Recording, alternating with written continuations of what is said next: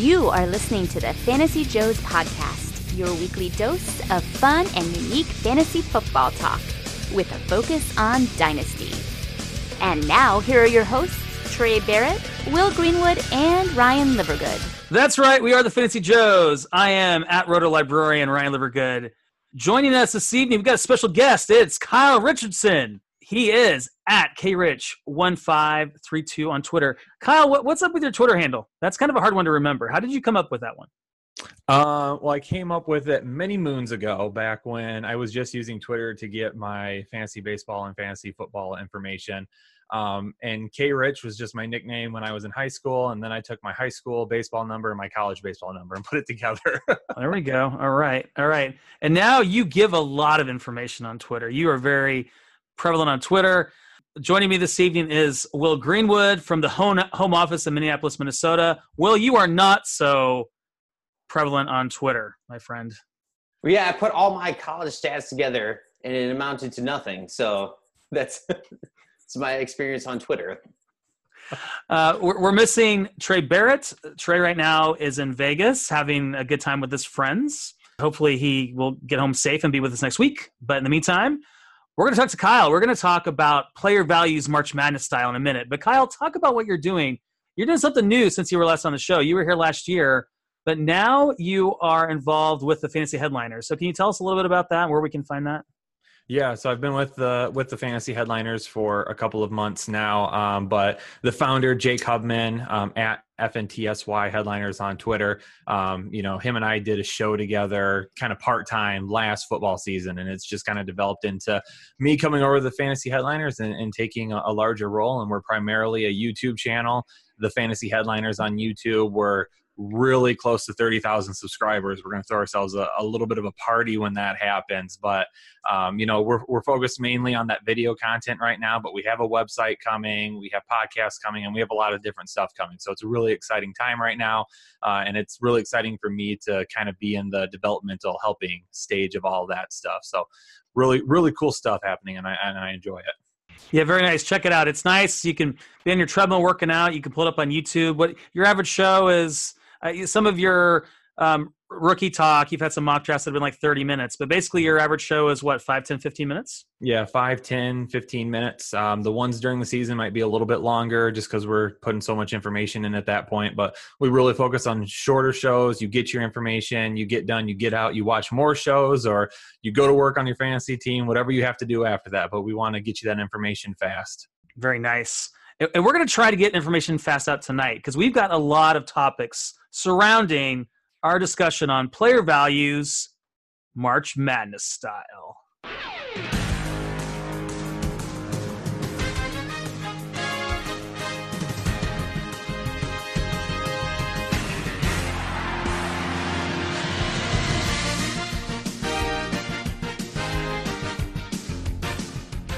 And guys, first I think I want to start with our PTPers.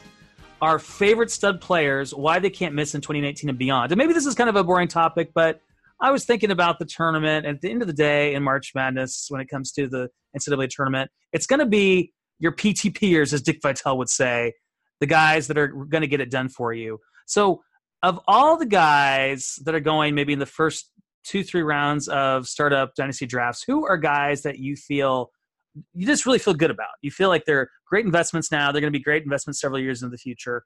Kyle, your name that you put throughout here, it's kind of an interesting guy because some people may want to avoid him because of his past, and that's Ezekiel Elliott. So why is he your PTP or your favorite stud player? I've been a huge Zeke fan since he came into the league. I honestly thought he was going to be one of the next great running backs, and so far, so good. Yes, a little bit of trouble in the past, but hopefully at this point he's cleared everything up and it's not that big of an issue moving forward. But I get a lot of questions, why is he your running back? Because he's my running back 1 right now, and he's going to be maybe my number 1 overall player for drafts next year. So I haven't done all those rankings yet. We'll see. But people ask me why. Why would you do that, especially in PPR leagues? And I threw this stat out on Twitter a couple of weeks ago, or a couple months ago, actually. And it was since week 9 of last season. So that was Amari Cooper's first game with Dallas.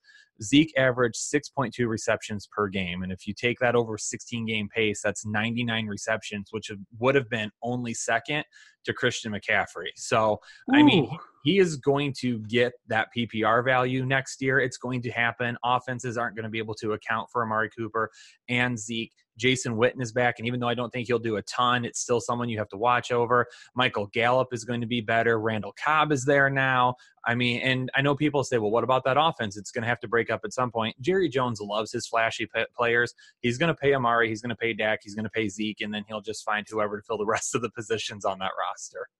I like that. That's a nice stat. And yeah, I mean, he's one of those guys that's interesting, Kyle, because his value has risen. I mean, it was not so long ago when maybe you could get him in the middle of the first round of a startup draft. And now you're seeing him creep up to the very beginning, second, third, fourth pick. So, Will, any thoughts on that? Any thoughts on Zeke? You like him as a stud, a guy you think you can rely on for the next couple of years?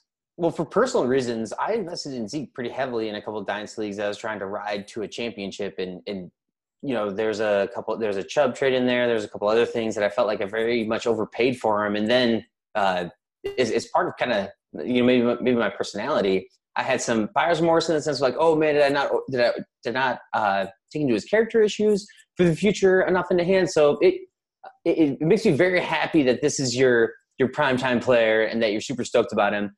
Also, a secret favorite thing about Zeke that's maybe fringy that maybe you don't think about is he's only played 15 games max each year. So he sat out the last game of the season because the Cowboys are going to make the playoffs. And that makes me so much happier because Week 17 is like baloney and it's horrible. It's terrible to factor into any sort of fantasy production and stats. And so Zeke is there, just grinding out, doing what he can, not playing in Week 16 in the 2 seasons that he's played, Week 17 in the 2 seasons that he's played 15 games. So I actually really appreciate that about him, that he's showing it in the fantasy season, not just the game after. Mm-hmm. Yeah, my big thing with Zeke is I am risk averse, and I do worry about him doing something stupid and losing time. But that being said, he doesn't have that same history as someone like a Tyreek Hill, as far as I can tell. So maybe that fear of mine is overblown. I mean, I like the analysis. I like the idea of him being definitely a guy that you can feel comfortable about investing in. So. Oh, sorry. Yeah, Kyle, are you worried about that the jump is just the anomaly with Zeke from them? Because target-wise, he went 39-38 in 10 games, but then in 95 in 2018. Mm-hmm. With what you've seen, do you think that's going to continue just the current trajectory and or get better? Or did you see last season as an anomaly? I know you kind of said it a little bit, but the fact that in the past they didn't use him too much, but it changed.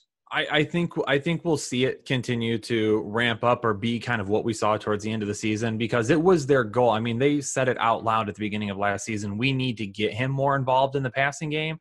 And I even expected that to happen last season because they didn't have those wide receivers to really help Dak Prescott. And I was like, you know what? They're going to be good enough that they can get away with it. And they weren't. Everyone just keyed on Zeke. And even though he was still really good on the ground, he just couldn't get that working in the passing game because maybe they were playing from behind or whatever it may be. That people were, spying him out of the backfield. I don't know for sure without watching all the tape. But I think what we saw towards the end of the season with Amari Cooper, that really, really helps because now you have to account for your deep threat, a guy that can do everything, a true number one type of wide receiver. That really, really helps. That's why I think those targets will continue with what we saw towards the end of 2018. Let's move on from Zeke, Will, and let's hear about your PTPer. Yeah. So this was surprisingly hard to come up with for me. I was trying to keep in mind that any player can bust. Kyle came with Zeke. I really loved him and thought about him. But I was trying to think. So no player can bust. Like think about Virginia last year. No 1 seed is lost to a 16 seed, and that they went ahead and did that. So I ended up with a relatively boring pick in my mind. But as I looked more into it, I got more excited about it. I ended up with Brandon Cooks because Brandon Cooks just doesn't bust. So you're talking about primetime player, a guy you can't miss on. Let's go Brandon Cooks. He's only had 1 year under 100 targets and 1,000 yards. That was his rookie year on the Saints, and he played 10 games, starting. He was just turned 21 at the time. He's been a constant producer. He's proved that he's very, very just a great receiver on multiple teams. I know that he's played with 2 Hall of Fame quarterbacks, but at least on the Rams, he's playing with the first-round quarterback. And yardage-wise, he had his best year that he's had this past season, and it was lower on touchdowns. I think Cook's arrow is pointing up further than we are thinking, and I'm very excited. He's also going to be on that team for at least, a couple more years with their dead cap and what they've committed to him. So I'm actually, after looking into this, I'm going and putting out offers for Cooks, because I think he's going to be he's going to be a key piece for your team throughout the whole season. So what I want to compare him to was when you see an underrated team, or when you see a team that's like really well coached but doesn't maybe have the star talent. So he's like a Michigan State is a 3 seed going into the tournament. All right. I love the tie-in to the NCAA tournament and the teams playing in the tournament. So perfect. And I like Brandon Cooks. I think you know that, Will, because he is a guy that just seems to be constantly undervalued, as you say, but he puts up the big numbers. And he's what's his ADP? I have to look. I think he's still going in like the third round of startups. So I love the call. Based on Fantasy Football Calculator, his ADP is 25 right now, so you can get him at the start of the third. Okay, there you go. Kyle, what do you think of him? I would love that value. I mean, especially if you're somebody who says, I'm going to go wide receiver, running back, or running back, wide receiver. If you decided to go wide receiver again, not only his age, not only the team that he plays on, but a guy that's been a very good producer, consistent, someone that you can rely on as your wide receiver too.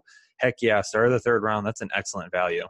Yeah, I just think he's a guy that we just keep, overlooking for whatever reason. Will, what go ahead. Yeah, well, the Patriot system has also been very difficult on receivers in the past, and he did really well there, and he was only there for a year. So he's to me, it proves that he's very intelligent and will be a good receiver for the years to come. All right, we got a consensus on Brandon Cooks. Guys, I don't know what you're going to think of mine. My I should say PTP or primetime player. If you don't know the Dick Vitale-isms, if you will. Travis Kelce is my guy. When I think about a guy that maybe he's not a tremendous value, but it's not like you're taking him in the first round of a startup unless it's like a tight end premium or something like that. Travis Kelce, the thing I like about him, guys, is, well, not only his situation and what he's done the past several years, he's only missed one game. One game for a tight end, that's unbelievable. I know that can change, but you can rely on him. He's attached to Patrick Mahomes. We don't know what's going to happen with Tyreek Hill. So I love Travis Kelce. I mean, if I'm looking at guys, drafted the first 2-3 rounds of a startup, and I look at guys, I think Travis Kelce is a guy I feel really good about. I have concerns about other tight ends. I have some concerns about Zach Ertz and him holding up all 16 games of the season, and also the Dallas Goedert factor there. I have concerns about George Kittle. Obviously, with other guys like O.J. Howard, we haven't seen them have sustained success. The other tight ends you just really can't trust, right? So Kelce, for me, is a stud that I love because I think he's clearly the number one in his position, and he's got a great situation, and he's reliable. I love him. I love Travis Kelce. Kyle, do you have any want to poke any holes in my Travis Kelce love? No, you said he's clearly number one in his position, but he's clearly number one in a position that when you get past, the top 3, maybe 4, at that point it gets really risky, and then value just completely disappears. And then at that point, it's just like, who am I plugging and playing every week? So I've seen some mocks where I've seen Travis Kelce get to the third round. Typically he's going at about the end of the second right now, though. But another factor to kind of think about as well, we don't know everything about Tyreek Hill right now. There are obviously some issues out there with him and some concerns. If that were to happen, that just boosts Kelce even a little bit more if he were to get suspended or something, because now then there's more targets to go around there. So a lot of people will probably think, it will hurt Kelce. I don't think it will necessarily hurt him, but it will give him an opportunity for more share. Yeah, it's certainly, if anything, I don't know if it's discounted him, but he hasn't seen an uptick in value like maybe Sammy Watkins has the past couple of weeks. At least a little bit of uptick in value. Well, Travis Kelce. Yeah, I think you're spot on here, Ryan. I want to disagree just for the sake of some debate and some fun, but I can't. And the only point I was going to mention is just imagine if Chris Conley was still on the Chiefs, how much hype he'd be getting right now. Yeah. Just wait and see. We'll see if the Tyreek Hill news comes out that he's going to miss some time. Yeah, it's going to be interesting to see who's going to get hyped on that roster. They're all going to be able to tell their kids about this one day. I went to Loyola. We were in the Final Four. No one believed in us. Let's get into the Cinderellas. We might have some disagreement with the Cinderellas. These are under-the-radar guys, also known as sleepers. The Cinderellas, these teams, the Loyola of Chicago's, they come into the tournament. They're being overlooked, but they make a deep run into the tournament. Who is a fantasy asset that could make a nice run this year, could have several weeks of sustained success and beyond that can help your dynasty team? So, Kyle, who would you want to start us off with here? I was going to say Antonio Callaway just for the heck of it, but no. So my Antonio Callaway hype is I've had to put that in a drawer for the time being. I'm sorry. That's who could have seen that coming, right? So I picked Nyheim Hines, a guy that I really liked in the draft last year, a guy that I really thought was going to maybe end up being a little bit of a bigger contributor for the Colts last year, but he still did very well. It was it was the emergence of Eric Ebron finally that kind of brought that down, I feel like, a little bit. But last year, Hines was the only rookie running back that had less receptions than Saquon Barkley. He had 81 targets last season, which was third for the Colts. He had 63 receptions, which was also third on the Colts. That's 3 less than Eric Ebron had. So he was right up there with really that number 2 option for Andrew Luck. And I've talked to some people about him. Marlon Mack, I like Marlon Mack, but he does look like he might be a guy that is going to miss some games throughout his career, that might have nagging injuries. I'm really glad they didn't sign Le'Veon Bell. I thought that would have been an absolute huge mistake for them, and not everybody agreed with me, but Wilkins, Hines, and Mack will be just fine in a tandem in that offense. So Hines is a guy that really has a lot of PPR value. And even though they've signed Devin Funchess and he is there now, Funchess to me isn't a high volume guy in Indianapolis. He's a red zone guy. I don't think he's going to be racking up a ton of receptions and a ton of yards every year. I think you might see similar to kind of what he's averaged, throughout the seasons in Carolina, with maybe an uptick in touchdowns. But I think Hines is definitely a guy that can see a lot of PPR value and maybe even look to expand a little bit in terms of not the catches or the targets next season that he had, but the yardage and then what he does in the run game as well. That's really interesting.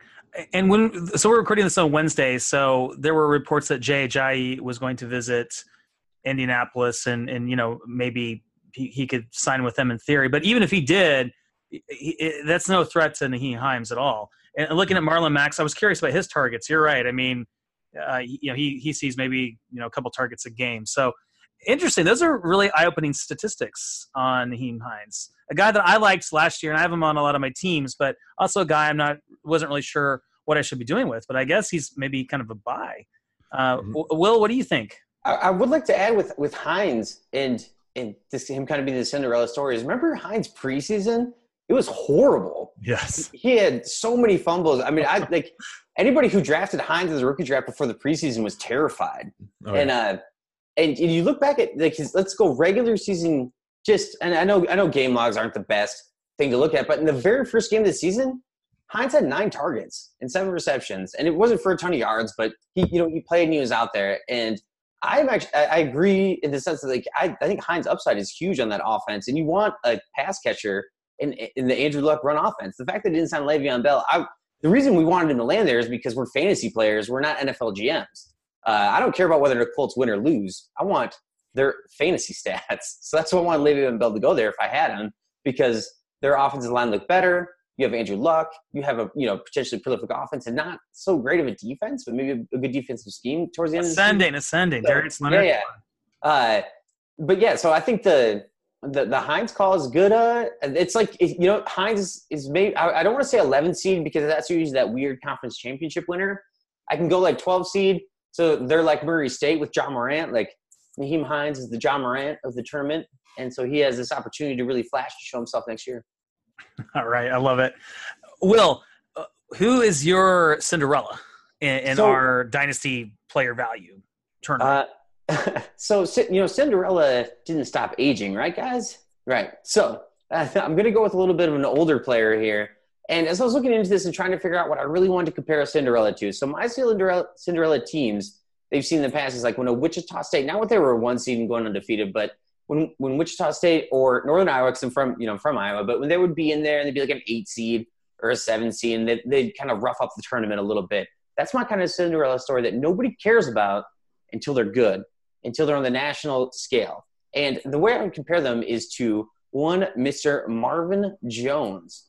So I feel like last year in fantasy, he went underappreciated beforehand. He had a couple of big touchdown games and yardage, but he didn't start off overly high. And then by the time that he hit his next peak game, you weren't starting him in your starting lineup, and he's not getting that old. So that's who I'm going to end up going with. I'm not going to read off all of his game logs, but what I want to say is he finished the year really strong with the Lions. They're getting a better offensive coordinator this year. He's still under contract for another 2 years. I think they have to keep him there. And even with Kenny Galladay, I think Marvin Jones is a very underrated player that you should be going out and trying to acquire in Dynasty if you're going to make a run. Interesting. I've got a trade where I traded away Marvin Jones recently for a couple of guys I'm going to talk about later. So I'll ask you guys as we get to him what you think of the trade. But first of all, Kyle, Marvin Jones, what do you think? You're a Lions fan, aren't you? I am a Lions fan. A Lions fan. And I loved the signing when they first brought him in. I thought it was excellent. I was very excited for it, but I did caution people and say, first year, new quarterback, new system, temper your expectations. However, buy him going into year 2. So then going into year 2, he ramps it up over 1,000 yards, 9 touchdowns, averaged 18 yards of reception. So, but then last year, he only played in 11 games last year, had some issues. Having Golden Tate, Kenny Galladay emerge, that can be difficult. But now they've basically replaced Golden Tate with Danny Amendola. And even though I'm a Danny Amendola truther from back in the day, he's not going to be a guy that's going to take away from Marvin Jones the way Golden Tate would. So I don't think he's going to be a 1,000-yard receiver again, because I do think they are going to look at using Kerryon Johnson more and more as we move forward.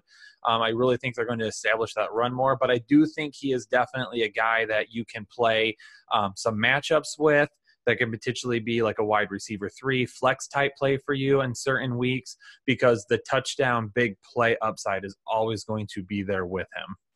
Yeah. I traded away Marvin Jones, so I'm not sure. I think he's one of those guys that if he's on my roster, like if I can get something for value, like I did, I'll talk about in a little bit. I don't know if he's worth keeping around. I don't know how good I'm going to feel starting him from week to week. I think that's the thing I think about Marvin Jones. I just think he's going to be a little bit up and down and consistent. So that's where I feel. Although that being said, I like identifying a guy as a Cinderella that has proven it before. And it wasn't so long ago. It was 2 years ago. Wasn't he like a top 15 wide receiver, fantasy wide receiver? So I think he was at least wide receiver 2. So I do think that's an interesting pick. And getting away from just talking about, these younger guys, these second-tier guys. That's what I'm going to do, because I'm going to talk about Kalen Ballage.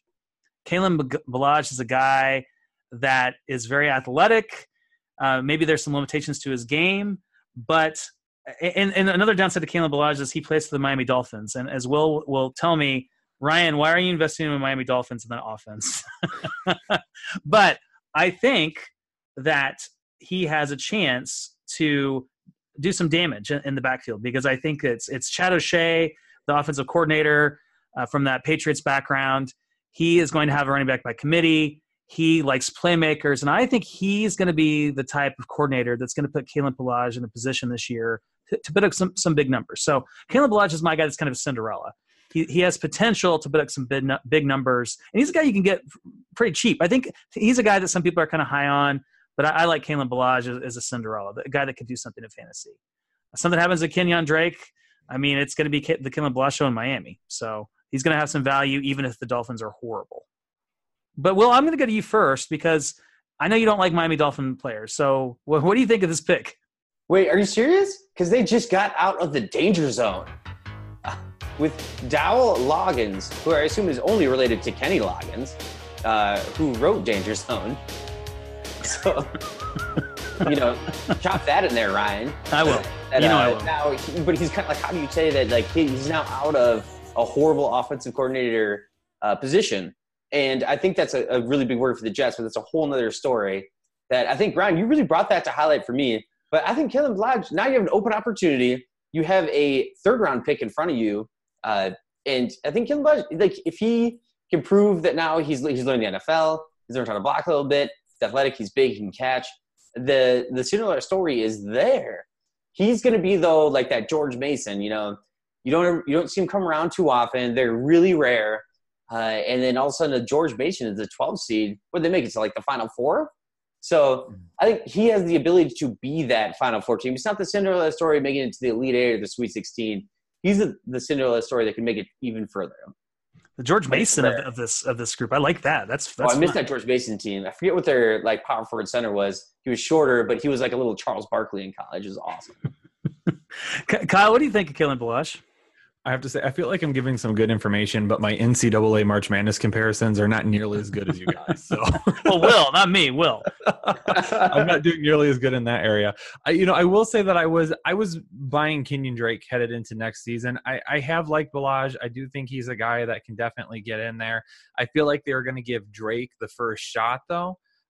But then they go out and they sign Ryan Fitzpatrick, and I know it's just Ryan Fitzpatrick, but that's changed my mind a lot about what is going to happen with that backfield, because I think the biggest thing for people to find value in that backfield is PPR leagues, half PPR leagues, because of having to play from behind, and really using those guys in the passing game. However, though, last season, Ryan Fitzpatrick was third in the NFL with 10.2 intended air yards per attempt, and was first in the NFL with 8.8 completed air yards per attempt, according to Next Gen Stats. So because of those two things, and him not really being a guy who checks the ball down too often, I don't know if we're going to get that. So I think that limits both of them, because I've even cooled on Kenyon Drake at this point, and I might have him as like a low end running back too, but I'm going to even be hesitant with that probably moving forward after I get done with my rankings. Totally fair. And I think maybe Ryan Fitzpatrick just signed in Miami because it's close enough to Tampa where he doesn't have to move his like 35 kids too far. Yeah, no, I think that's really good insight, and I think that's a fair point. And I guess I kind of like Kenyon Drake too, but I just like the price of Balaj. Although I think there is some hype building around him, and he's maybe a little more expensive than he used to be to acquire. Should be great basketball. We got a lot of great diaper dandies here. I mean, you're a diaper dandy. We got a lot of great diaper dandies. Look, guys, let's move into some diaper dandies, because we've got to do a little rookie talk, right? I mean, it's rookie season. We're getting hyped up on the rookies. So we're going to talk about our favorite diaper dandies, favorite rookies. If you want to name a couple, that's fine. We all have our favorites. Kyle, why don't you go first? So who's your favorite rookie of this class, or some of your favorite rookies, and why? Every time I hear this name, I get a little warm and fuzzy on the inside, and I feel good about it. But it's Hakeem Butler. This is a guy that I've really been watching since like right before college football started last season. So I do feel like I was one of the first to really say, man, this guy could really be something special at the next level. And I tried to keep it a little bit as a secret, though, because I had a lot of Devy drafts going on at that point. And I didn't want people to see it. So luckily enough, I got him. I could start hyping him up at that point. But then at the beginning of the season, he makes some just tremendous acrobatic catches. And then at that point, people are like, okay, because there's nothing that hypes players more than acrobatic catches, right? So then at that point, people start to jump on Hakeem Butler, and they realize what it's going to be. I was waiting for the combine, though. So because a lot of people, they're caught up with Harry, they're caught up with Metcalf right now, even A.J. Brown. Those guys might have a little bit more name value. But then Hakeem Butler goes to the combine and just smashes a 4.48 40, 18 reps on the bench press, 36 vertical, 128 broad jump. So, I mean, he just went. I mean, he's 6'5", 227, arms of 35 and 1/4. I mean, the kid is he's going to be a beast. He's going to be a monster. He's a little bit more athletic than you would normally expect from a bigger wide receiver than that. One of the things that I really like about him is his ability to make plays after he catches it. There is a lot of catches where he gets the ball, comes down with it, and then whatever defensive back is near him, he just tosses him like a rag doll. And then he gets you 5, 10, 15 more yards. And I love players that can always get that little bit extra for me. Now, he has an issue with drops, but I think that's one of those things where he just says, I'm talented. I don't maybe focus nearly as much as I should. I'm not too concerned with guys like that headed to the NFL, because then when you get there, I mean, that's where it's like, okay, yeah, I gotta focus 100% all the time. So I think those weird drops, those nagging drops that we used to devalue Devontae Adams for, we're going to devalue Hakeem Butler a little bit for right now, but I don't think they're going to end up being an issue. All right, so it is Hakeem Butler, you're in a 1 QB rookie draft. Is he your 101? I've said it in a couple of leagues where I have the 1.01 that if I can't try to move back a little bit, I'm just going to take him because I don't want to miss out on him. I do think N'Keal Harry is one of the safest offensive players in this draft. I think he has the best floor. I don't think he has the ceiling that Butler or Metcalf have. And I'm not willing to invest in Metcalf at this point. There's just not enough for me to do at this point. I know he's a physical freak and all of those things, but game tape injuries, stuff like that, I'm just being hesitant with that. So I would, and it's all going to depend on landing spot, because landing spots, it's like 50% for me in terms of that and their actual potential. So it depends on where these guys land too. No, absolutely. We talk about it all the time. Where are they drafted? Where do they go? That's real important data we don't have. So it's fun to talk about the rookies right now, but we are working with incomplete information. Mm-hmm. Will, Hakeem Butler, you talked about him before. Anything you want to add other than what you've talked about in the past? Any thoughts here? Yeah, I mean, I'm really excited to see where he ends up. And you talking about the 101? No, I'm pretty for. I'm pretty for him being a great NFL prospect. It's almost like I wanted him to shrink down a little bit at the combine and just be 6'5" and not 6'6", because the 6'6" outlier is a little bit odd. But he also grew up with the Harrison twins in Texas, and those dudes were basketball freaks. He ended up going to play a little bit of basketball than football. And I think Butler, and I was looking back through some text just as you were talking about him, because one of my best friends from high school went to Iowa State. And on October 13th, when they were playing West Virginia, I was messaging him. I was like, hey, man, you realize like Butler's going to be a top-end pro prospect, right? Because I think it was one of these times when he just snagged a pass and then like trucked some guy and then ran in the end zone. And that was my first like awakening to him, because I do watch quite a bit of Iowa State stuff, even though I was an Iowa fan, and that his progression has been pretty incredible. And I'm excited to see what he can do in the NFL. I don't think it might be year one based on system and where he lands, but if he's motivated and tries hard, his physical assets are just he's not Brandon Coleman. You know, he's not just a tall dude who's going to be tall. He's going to be way better than that. Well, let's move on to your diaper dandy, because you have an interesting name here, I think. Somebody that's not getting discussed a lot because we just haven't seen anything from him. That's Rodney Anderson. Yeah, I mean, during rookie testing season, we haven't seen it. I'm going full bro mode here, just because Rodney Anderson came to the combine, just bench pressed a bunch of reps, and that's what bros do. So I'm going Schrodinger's running back here. He's a little bit older. I'm sad that he came out as a senior, but I think he's my diaper dandy. And we're looking at a little bit, I guess, older rookies based on all our picks here. So he got hurt in his senior year. He didn't play a ton of games. He had a great junior year. And I think he should have come out. But I think potentially some bad advice. I'm pretty excited in this class that I think Rodney Anderson just fits the build of a bell cow running back, where there's a lot of guys were reaching to fit them into that mold. And so this is somebody that I'm very excited to see where even he goes. And even if he's a backup or even third string, I'm going to be investing in him in rookie drafts. Yeah, especially after Joshua Jacobs, the pro day that he had, disappointing, ran the 4.6 40. So maybe slipping down draft boards a little bit. Kyle, where does Rodney Anderson rank for you then in terms of rookie running backs? Obviously, in a vacuum, Draft Capital is going to say everything about where to draft Rodney Anderson. But what do you think of him right now without knowing where he's going to go, how high he's going to go in the draft? Since I released my first rookie rankings, he has been my running back 2 the entire time. And I do have Jacobs up there just because he's got that. I mean, he looks and feels like an NFL running back, except for the 40 that he ran. So, at this point, I would even be willing to bump Anderson up to my running back 1. He is my favorite running back in this draft.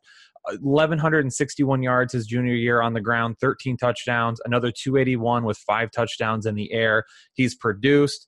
His freshman year, a broken bone, that ended up being an issue. He's torn an ACL. I mean, he's done all these things where it's just not the type of injury where I say this is like an injury-prone player. I mean, this is like a Keenan Allen type thing where he has these odd injuries that we label them as injury-prone and we forget about them, and then they come out of nowhere and we're like, oh, yeah, I forgot. This guy is really good.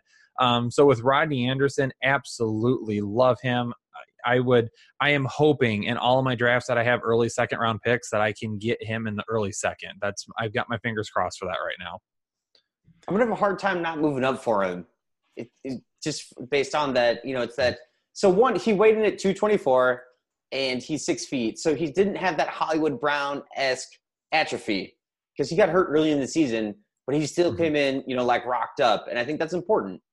Where are you guys going to be comfortable taking him in rookie drafts in terms of draft capital? Like he's not going to go in the first round, I don't think, but if he goes in the first round, yeah, of course you're going to love to take him. Day 2 pick, you're probably comfortable drafting him in your rookie drafts. But if he slips to day 3, how far down does he have to go where you're like, I would have been really excited before about taking him in the second round of my rookie draft. Now I'm not so sure because now there might be some concerns about this injury history of his. This year's rookie class is, to me, especially on the running back position, is just so as much of what you really want. And if somebody goes in the first round, you're just going to grab that guy because he goes in the first round. But we also had like a guy like Rashad Penny go and then not produce for you in year 1. That's what you want from those early rookie picks. But so to me, in 2019, and I'm going to phrase this as trading up because I've moved a lot of my picks. If Anderson's slipping to the 108, 109, and there isn't a wide receiver out there that I really love, I'm going to start throwing out, because other people are going to be, the longer they take to draft, the less they think about that pick and the less excited they are about it. Somebody's starting to put out some offers out there. Maybe you can get one of these guys with like a Doug Baldwin combo, something like that to move up and get him. I think Rodney Anderson in a decent spot doesn't have to be great. I'm very excited about it. And I didn't name teams, and that's usually my thing. But okay, I got one for you. The Miami Dolphins, round 4 of the NFL draft. Yeah, I'm waiting till round 2. Okay. Or the Jets too, because they have Dot Loggins, and that's the danger zone. For me, it's going to depend on where he lands. So if he lands in a really good spot, then I'm going to be scrambling to get into the late first to get a hold of him. I think the one thing that has really helped Rodney Anderson so far is Justice Hill, Miles Sanders, and then Mike Weber. So for those 3 running backs, they did well enough at the combine that fantasy owners, dynasty owners are starting to become more and more intrigued with them. And because we have this recency bias where we just saw these guys, now because we haven't seen Rodney Anderson, he's kind of fallen to the wayside. So I still think unless he lands in a really good premier spot like Kansas City or something crazy like that, I think he could end up slipping far enough back to the first. You can get him in at the end of the first, or if you're like in an IDP dynasty league where defensive players will be coming off the board, you could probably get him in the early second.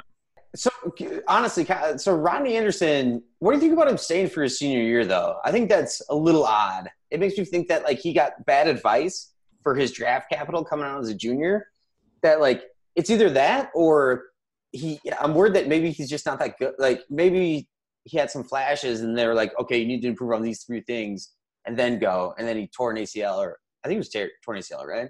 Yeah, torn ACL. So I think he had a couple of different things to play with. I think number one, he wanted to win a championship, and he was going to be on a very good Oklahoma team, and they wanted to and he wanted to come back and do that. So I think that was probably like the biggest thing that ended up happening. But I also think you run into, a draft class where maybe someone said, the 2018 draft class at running back is going to be a lot better than the 2019 draft class. So if you go in 2019 and you stay healthy, if he had stayed healthy, he would be the number 1 running back in my mind, no questions about it. And we would probably not be as excited as we were about Barkley, but we would be up there. It would be like a Zeke excitement, a Barkley excitement. Rodney Anderson would be the next great running back coming into the NFL. He'd have put up. I think he could potentially easily put up 2,000 yards. He would have been in New York for the Heisman final without a doubt in my mind. So take a guy like that and then like compare him to like Bryce Love, who I feel like I don't know. It's like a sour taste in your mouth. It's like a Warhead sour.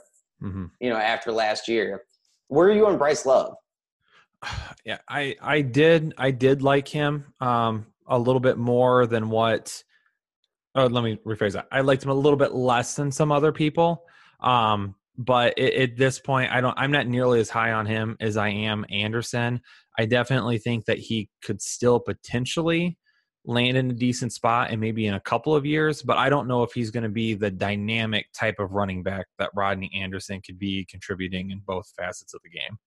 Bryce Love is amazing because I remember when we first started talking about rookies for the 2018 class, when we found out he wasn't going to be entering the draft, we were devastated. At least I was. And now just this tremendous fall that he's at. It's just unbelievable.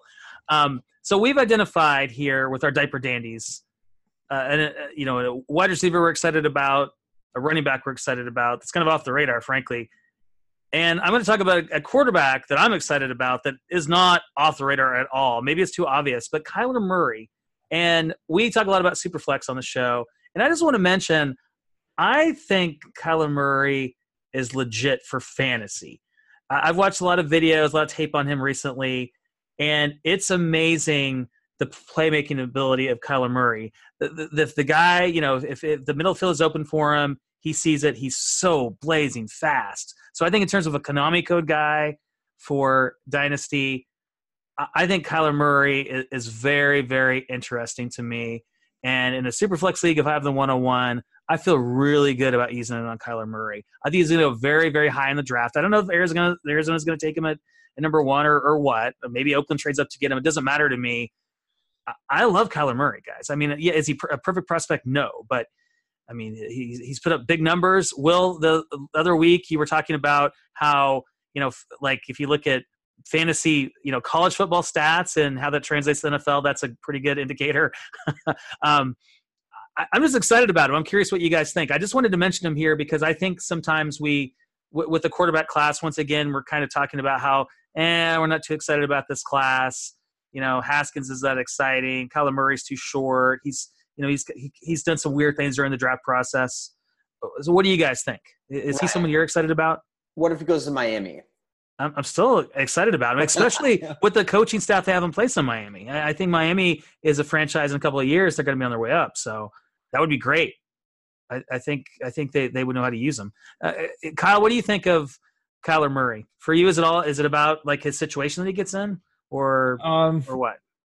Not, I mean, it depends. I mean, if it's a team that drafts him to make him what he isn't, then yes, I would be concerned about that. I think a majority of teams would understand what he is as a quarterback.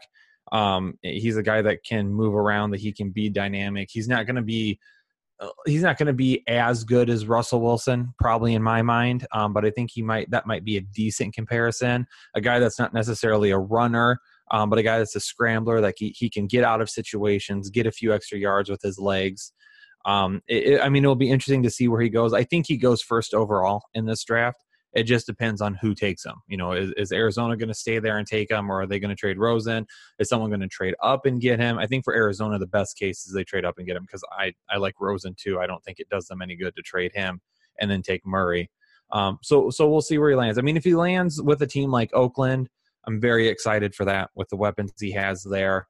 If he lands with a team like Miami, it would, in a super flex league, it would definitely be something I would consider. But if I'm like a winning team, like, hey, I need a little bit of help this year, I don't know if I could take him because honestly, he might start right away for Miami, probably would start right away for Miami, but I don't know if he would be good right away with Miami either. Right. Yeah, that's very true. Will, what do you think of Kyler Murray? I'm very wishy-washy on Kyler Murray. I'm not a good quarterback analyst by any means. Maybe even a good, player analyst overall. Hashtag Ryan Naw. But the thing about him is there's just so much that he just hasn't done for the public coming up into draft season. It's all relying on tape. It's the most nuanced draft prospect that I've seen coming through that just has me worried. Like, what is he like? It's so odd. Like he weighs in and measures into the combine and then doesn't throw. Okay, I mean that's fine. It's not a huge deal. He doesn't run. He doesn't do anything else. Okay, again, quarterback at the combine. I guess we've downplayed that for years now. His hand side measures in okay, and then at the pro day throws receivers, does a few things, but doesn't get his height somehow measured at the pro day. Just weighs in. it's just so to me, it's so very odd that I love Kyler Murray as a prospect. You can't statistically, you can't hate Kyler Murray basically, unless you wanted to have like younger production. But man, it just feels so weird with this whole dynamic that he has and where he's going to go. So long story short, I'm not in as far as taking him regardless of the landing spot. He's going to have to go somewhere he can start and produce you right away. And I actually really like him when you have like a contract league and get him on like a rookie thing, or a rookie contract and put him on a taxi squad, and then potentially, trade him or you have more of an option versus if it was just a 101 overall in a Superflex Dynasty League, I'm not going quarterback there this year. One thing I don't love about Kyler Murray either, he doesn't seem to have the best attitude in the world. I mean, he made a very, I wouldn't say controversial decision, but a decision that you talk about quite a bit when you say, I've been drafted by Oakland. I'm a top prospect for Oakland. I've committed to the Oakland A's. And now all of a sudden, because I had this awesome year in football, I've decided that I'm going to be a football player instead. Anybody who makes a decision like that needs to sit back and needs to understand that you're going to get questions about it. You're going to be asked about it, and it's going to happen repeatedly. So then when people ask him about it at the combine and he's short and he cuts people off and he doesn't really answer the question, he was on the Rich Eisen show and was very, like you said, kind of wishy-washy with it. I don't love that. Now, maybe that's not who he is. Maybe this was kind of a Antonio Brown situation where he put on this facade because he wanted to choose where he went to. And when he went into an interview room with the team, he showed them who he was as a person. So I don't want to downgrade him just because of that. But I also don't want to see that as a player, because I feel like a guy like Baker Mayfield took a whole bunch of criticism last year and went and did well with it. And he's going to be one of the next great quarterbacks in the league. But they have two different attitudes, even though they come from the same college and everything. Those are just little things that even as a fantasy football analyst, I pick up on those little things and say, can it hurt him long-term? Yeah, that's the good way to close. Cause that is, if I have any concern, it is, that, mentality, that attitude. But also, it's really hard, I think, at this point in the process. I mean, he's also, how old is Kyler Murray? 21, 22. When you're that age, and he's maybe not getting the best advice on things. So, I think if he loves football, because he says he does, that's his sport, and all of a sudden he knew he'd be drafted, this highly in the NFL draft. I think it was a smart business decision. So, yeah, he committed to play baseball, but at the same time, like if any of us, we were committed to a company, another company comes along and they offer us this great opportunity, a better job, more pay, guaranteed early on. We wouldn't have to get on a bus and travel between minor league, small cities. We do that too. So, but it is interesting perspective on Kyler Murray. And I 100% agree with that too, because I've said it too. You live one life, you get one shot at this, you do what makes you happy. And being an NFL quarterback, if that's what makes him happy, 100% go for it. So I don't knock him for the decision. I am concerned about the way he's kind of handled it in interviews and things like that. It's just been odd. It's very odd in this day and time to not perform everything like everywhere to show what you're worth. Mm-hmm. Like if you're just going to promote up your stats, which are amazing, and you want to go by that, I get that that's going to benefit him, but he's made it very clear that he knows that benefits him, and that's what he's going by. And so that's what it just seems. I don't know. As a person who's trying to look into this, it's just very weird that you don't want to show off your arm talent to go higher. You're just saying go off my tape and what I can do. Did there. Well, if you really think you could be the number one overall pick, you want to flash that. That's going to make you so much more money. And if you don't, you're going to make so much more money by not, Gonzaga! The slipper still fits! Guys, let's move on. We got time for one more category for March Madness player values, and that's the Gonzagas. Is it the Gonzagas or Gonzaga? I think it's Gonzaga, right? The Gonzagas, the player that comes out of nowhere to be a fantasy stud for years to come. And that's kind of what Gonzaga did, right? They were, college basketball program. John Stockton went there. They didn't really have a lot of success. And then, what was it? I don't know. Was it late 90s or late 2000s? I'm not even sure. They emerged, and now they're perennially one of the top college basketball teams in the country. And they didn't used to be a very, very small school, small campus, Spokane, Washington. But let's talk about our players that will come out of nowhere to be fantasy studs for years to come. Kyle, who is your Gonzaga of the players we're going to talk about in our little Dynasty March Madness group we got going on here? Well, I have to say I had no idea where Gonzaga was located until you just told me. So a little bit of a geography lesson for me. I appreciate that.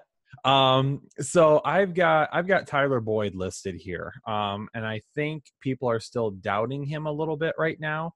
He was a guy that I almost put as a sleeper last year, and I talked myself out of it because after I looked into the numbers, I was like, you know what? Probably not. Joe Mixon, I thought was going to have, a really good season, which he did. But I thought, in the passing game with Gio being there as well, Gio Bernard, I thought, they were going to take away some targets and stuff like that. But just a great season for a guy that was basically picked up off the waiver wire for a majority of redraft owners. And then for dynasty owners that had him, probably was not expecting anything from him. And then it finally happened. I know a lot of people like Tyler Boyd and were high on him. But, when your first 2 years, you only combine for just over 800 yards and 3 touchdowns, people tend to forget about you. So he comes out of nowhere and, 1,028 yards, 7 touchdowns. I mean, he could end up replacing AJ Green when, AJ Green at that point moves on and we're done with him. He's a guy that, could benefit also from having AJ Green there. So I think either situation that happens, he can benefit from it and become a guy that not necessarily is a superstar, like a wide receiver 1, but I think a guy that we could potentially look at is like a wide receiver 2 type player for several years now. All right. No, Tyler Boyd's interesting. We've talked about in the show that we've been in some leagues, like some shallower dynasty leagues where I know I picked him up off waivers. I know Trey did in a couple of leagues. So he's a guy that in some dynasty leagues, some shallow formats, you could have picked up off waivers. Pretty unbelievable. And I'm glad you brought him up because he's a guy that I'm not sure how to value moving forward and how long he's going to sustain his value for years to come. I'm actually in a dynasty league with Will and Trey, and he's one of my transition tag players. I have to assign the number of years on his contract, how long to keep him, and I'm trying to decide how many years. So, Kyle, you're telling me I should assign at least 3 years, right? Yeah, I typically in contract leagues, all of my dynasty leagues that are contract leagues, like 5 years is the max you can do contract wise. And typically a guy like Tyler Boyd, I will do like 3 years, one where he's not going to be like a top end type starter for me because you can get burned on salary and stuff too. Right. And I don't want to do that. So yeah, typically 3 years is that nice, even balance where I do get him for the next several years. But also if you have him on a 3-year deal too, and maybe he doesn't have a great season, someone might be a little bit more interested in a shorter contract than they would be if he had, 4 years to 2 years is a big difference, especially if he has, a decent salary attached to him. Absolutely. Yeah, no, I was thinking he's like kind of like the 3-year guy. That's where I was comfortable, labeling him 3 years. Will, what do you think of Tyler Boyd? Do you think he's a guy that will sustain success in fantasy or no? So Tyler Boyd is what we live for, right? In dynasty leagues, in rookie, like trying to figure out like kind of rookie profiling and what we believe in players, looking at the production and where they're going and what we believe in them. Because last year, he had a quote where he's like, I don't know why Marvin Lewis is bench me. And there's like work ethic questions. There was so much about Tyler Boyd. And I remember reading, because Ryan, this was this first dynasty league that we're in together, it was a 4for4 article where they basically laid out everything where Tyler Boyd had the highest percentage to hit. I remember watching Tyler Boyd in college at Pittsburgh, and he was a great college wide receiver. And then he lands on the Bengals, and he has a decent first season. And then his second season, he's just gone.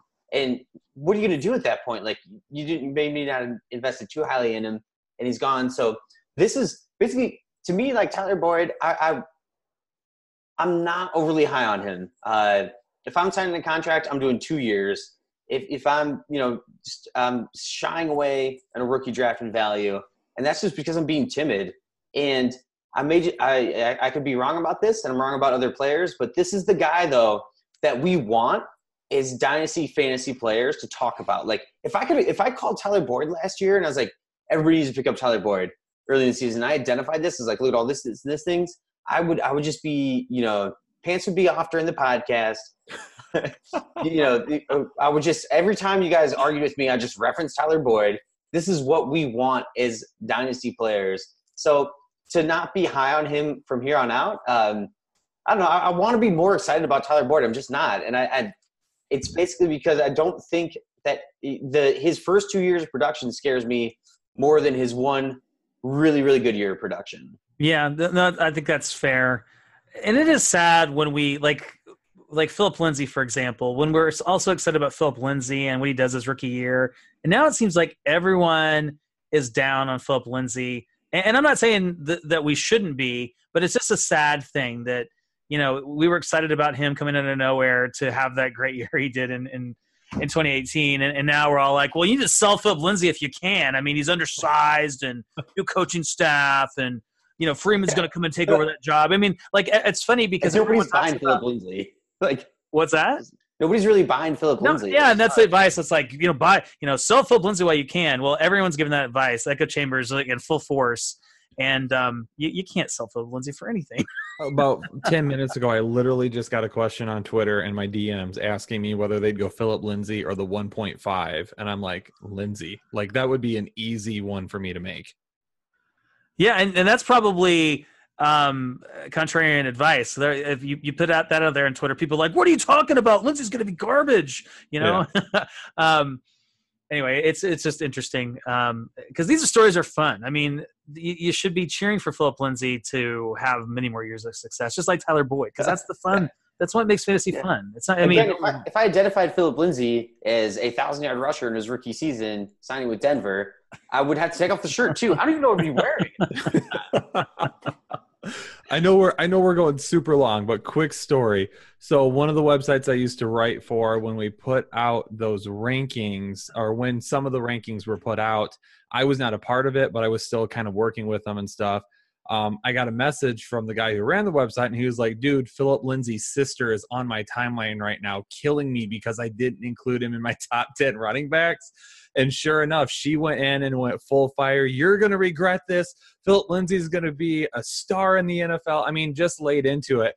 I ended up getting into it, and I was like, hey, I mean, you have to understand where we're coming from. He just doesn't have like some of the exciting factors that we're looking at from a fantasy football standpoint. We're not cheering for him. We don't hope he doesn't succeed. And she was like, no, I get that. I'm sorry. I don't mean to get, all fired up. So then when he comes out at the beginning of the season and just goes AWOL, of course, our mentions pop back up. And she goes, see, I told you. I love Philip Lindsay. I love his story. He's nicknamed the Tasmanian Devil at Colorado, from the area, hometown hero. Like, this is like how movies are born by Philip Lindsay's story. Yep. I love that. I love that his sister, went to town with you guys. That's a great story. That's really great. Will, I want to get to your Gonzagas because you've got a couple here at least. Well, so I had just a really hard time picking my Gonzaga because it's like they haven't been bad in the past, but they play in a pretty weak conference, and they have a really hard time getting ranked. And in general, when it comes to tournament time and choosing my bracket, Gonzaga costs me every year because I don't like them. And I'm sorry, Gonzaga. You prove me wrong every year, but I pick against you all the time. Like, I think this year I have you losing at Syracuse because there's no way you can handle Jim Boeheim in his zone.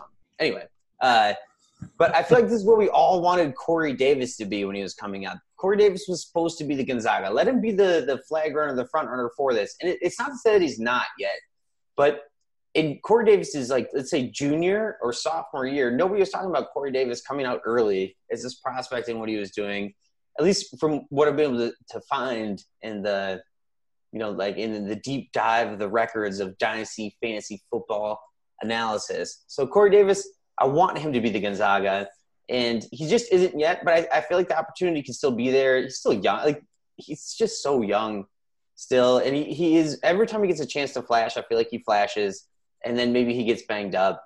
The other one is if Josh Jacobs ends up being this great running back that we want him to be, he also, to me, came from nowhere. He wasn't even relevant until this year. Nobody was talking about until midway through the season. And then the last one, because, of course, since it's only one topic, Ryan, I have to name 3 players. Devonta Freeman was this a couple years ago. Devonta Freeman should have been, and we wanted him to be the Gonzaga. When Tevin Coleman beat him out from the starting spot and hurt his hamstring, Devonta Freeman went to be the number 1 running back in the league that year, even though it was a down year for running backs. He should have been the Gonzaga from then on out. He should have been the guy who was undervalued and was still finishing in the top 7 running backs year after year. And he's been banged up and things like that. So basically, what I'm hinting at is that I guess I just can't buy into Gonzaga. You've left us a lot to unpack. You've mentioned Corey Davis, Josh Jacobs, Devonta Freeman. Let's focus on Corey Davis for a second of all these players, because I'm curious what Kyle thinks of Corey Davis, because Corey Davis is a guy I've been outspoken on my love for him, but I have to admit, going into this, it's the 3rd year, right? I have some concerns about his situation. I think even the Adam Humphries signing hurts him a little bit, because they played Corey Davis in the slot, I think, at least a third of the time, and that's probably going to go away with Humphries there. So I don't know. What are Corey Davis is he a guy that can emerge this year, Kyle? Is there any hope of that? Well, I like Corey Davis a lot, and I think this is one of these stories where we're going to look back on someday and say, if he would have went to the right landing spot, it would have been a lot better than what it was. I think for 2019, though, I think the Titans are 100% going to move to a really run-based, wear you down, our defense is going to win games type of play calling. I'm all in on Derrick Henry. I may or may not have Derrick Henry as a running back 1 right now this year. So we'll just throw that one out there. They've upgraded the offensive line. The kid that they got from the Los Angeles Rams was the number 2, and I forget his last name now, but he's the number 2 ranked run blocking offensive lineman from last year. So they've upgraded the offensive line. I think they're really going to lean on Derrick Henry, and that's going to be becoming a running-based offense. And then they're going to say, Marcus Mariota, you don't need to win games for us. You just don't need to lose them. And that's the type of things that hurt Corey Davis. So I think he could have those up and downs, up and down weeks where, just like last season where he puts together these 130-yard days out of nowhere, and then other days you're just like, he wasn't even startable. So I have a soft spot for him, though. He went to Western Michigan University. That's like 15 minutes from where I grew up, so I heard a lot about him, have read and seen a lot of him. I think he's super talented. My dad asked me if I thought he was going to be a superstar, and I said yes, so he went out and got his autograph at an autograph session there. So for the sake of me living up to that word to my dad, I'm hoping he turns out to be awesome. I want the best for Corey Davis too, but I want him to be that Gonzaga, So, guys, here's my Gonzaga pick. It's Chris Herndon, the tight end for the New York Jets, and I picked Chris Herndon because I think he kind of fits the profile of what we're talking about, coming out of nowhere. So during the pre-draft process last year, he'd gotten MCL surgery his senior season, so he didn't go through the pre-draft testing, didn't participate in the combine, that type of thing. He played for the Miami Hurricanes, a tight end university, right? But he slipped to the 4th round. He was drafted, and you started to see it towards the end of last year, that connection develop between Sam Darnold and Chris Herndon. So I'm pretty excited about his future. He was a wide receiver in high school. So he is a guy that is basically kind of like the tight end you want for your fantasy team, because they're going to utilize him as a weapon in the passing game. Paul Perticchese, our friend, he was one of his sleepers last year, really high on him. So I like Chris Herndon a lot. He's a guy that I think it will come out of nowhere. When I say fantasy stud, I mean like a startable tight end week to week. I think he could be a top 5 or 6 tight end. I think that's probably his ceiling. So what do you guys think of Chris Herndon? I think he's a guy that I've seen starting to get a little bit of buzz too, like doing some startup drafts and stuff. Will and I are in an auction, and he went for a lot more money than I thought he would. So clearly there was somebody or a few people that liked him. So what do you guys think? Kyle, you want to weigh in first here? Yeah. So with Chris Herndon, I had him on watch lists. I had him on sleeper lists. I had him on you draft him as an excellent value tight end list. And then they went out and they got Jamison Crowder. And then they went out and they got Le'Veon Bell. And now I'm worried that there's just not going to be enough to go around for him. Now, the good thing is he had a great connection with Sam Darnold at the end of the season, and they performed well together. But with that being said, too, I mean, I will just have to wait and see. I'm still going to buy him a little bit later, but I want to buy him as like my tight end 2 or maybe even tight end 3, in leagues where, dynasty leagues where you're going to be holding guys for a significant amount of time. I have him in a couple of dynasty leagues. I'm not going to rely on him though, because again, I am worried that there's just not going to be enough volume to go around, and he's going to be the one to kind of get left to the wayside because of that. Yeah, no, that's a fair assessment. I don't know. Maybe I'm just kind of ignoring the whole Jamison Crowder thing because I just don't believe in Jamison Crowder. I don't know. But Le'Veon Bell is certainly a factor. Will, I'm curious what you think of Chris Herndon. And in just a second, guys, I'm going to tell you about the trade where I acquired Chris Herndon and some other pieces here in a second. But Will, why don't you weigh in on this for just a second? So that's a tease so that you have to listen to the rest of what I have to say. That's why Ryan's such a great podcast host. But one of my concerns is Sam Darnold hasn't been a heavy running back. I don't know what the verb or phrase here is targeter in his past. And at the Jets, you didn't have like a great PPR back there last year. It was a mixed bag. The Jets weren't good. Like the running backs got hurt. They got banged up. I mean, that's fine. One of my concerns is that like how this offense develops, and they brought in the infamous Dowell Loggins from the Dolphins, and with Adam Gase, and I'm really not kidding when I say that should not be underrated when you're looking at these guys as dynasty prospects. Because I've tried to acquire Le'Veon Bell, and I want to acquire Le'Veon Bell, and I want that to be the way. But Chris Herndon, if he's a good, if he's a good pass catcher and he's a good target in that offense, I'm not down on him. I just don't think Herndon's never going to make me take my pants off. You know what I mean? Like, I'm not getting that excited about him. It's just in that sense, you're not going to be like, oh, hey, I called Chris Herndon. He caught 35 passes for 500 yards and 4 touchdowns. I like Chris Herndon, but I don't see any sort of breakout happening that's going to be like overly exciting, I guess. So that's now twice now you talked about having your pants off. Well, to JJ Zacharyson, I'm borrowing that from him because he's like, whenever he calls something and it goes really well, he's like, oh, the pants were off when I was watching the game. And I love that phrase, and I think it should be used more often. Oh, that's a good one. But yeah, it definitely went from being excited about Herndon to tempering expectations. I'm not down on him by any means because I still do like him. I'm trying to be careful about, because there was one dynasty league I had him that I was ready to roll with him as my tight end 1, and now I'm going to be looking to try and bring someone else in. Okay, here's the trade. So I sent – this is a half-point PPR league. This is League of Ballers that Will and Trey and I are in. So, Will, I don't know if you saw this trade or not. It just happened, I think, maybe yesterday. Okay. I sent Marvin Jones for Chris Herndon, Kalen Ballage, and Justin Jackson.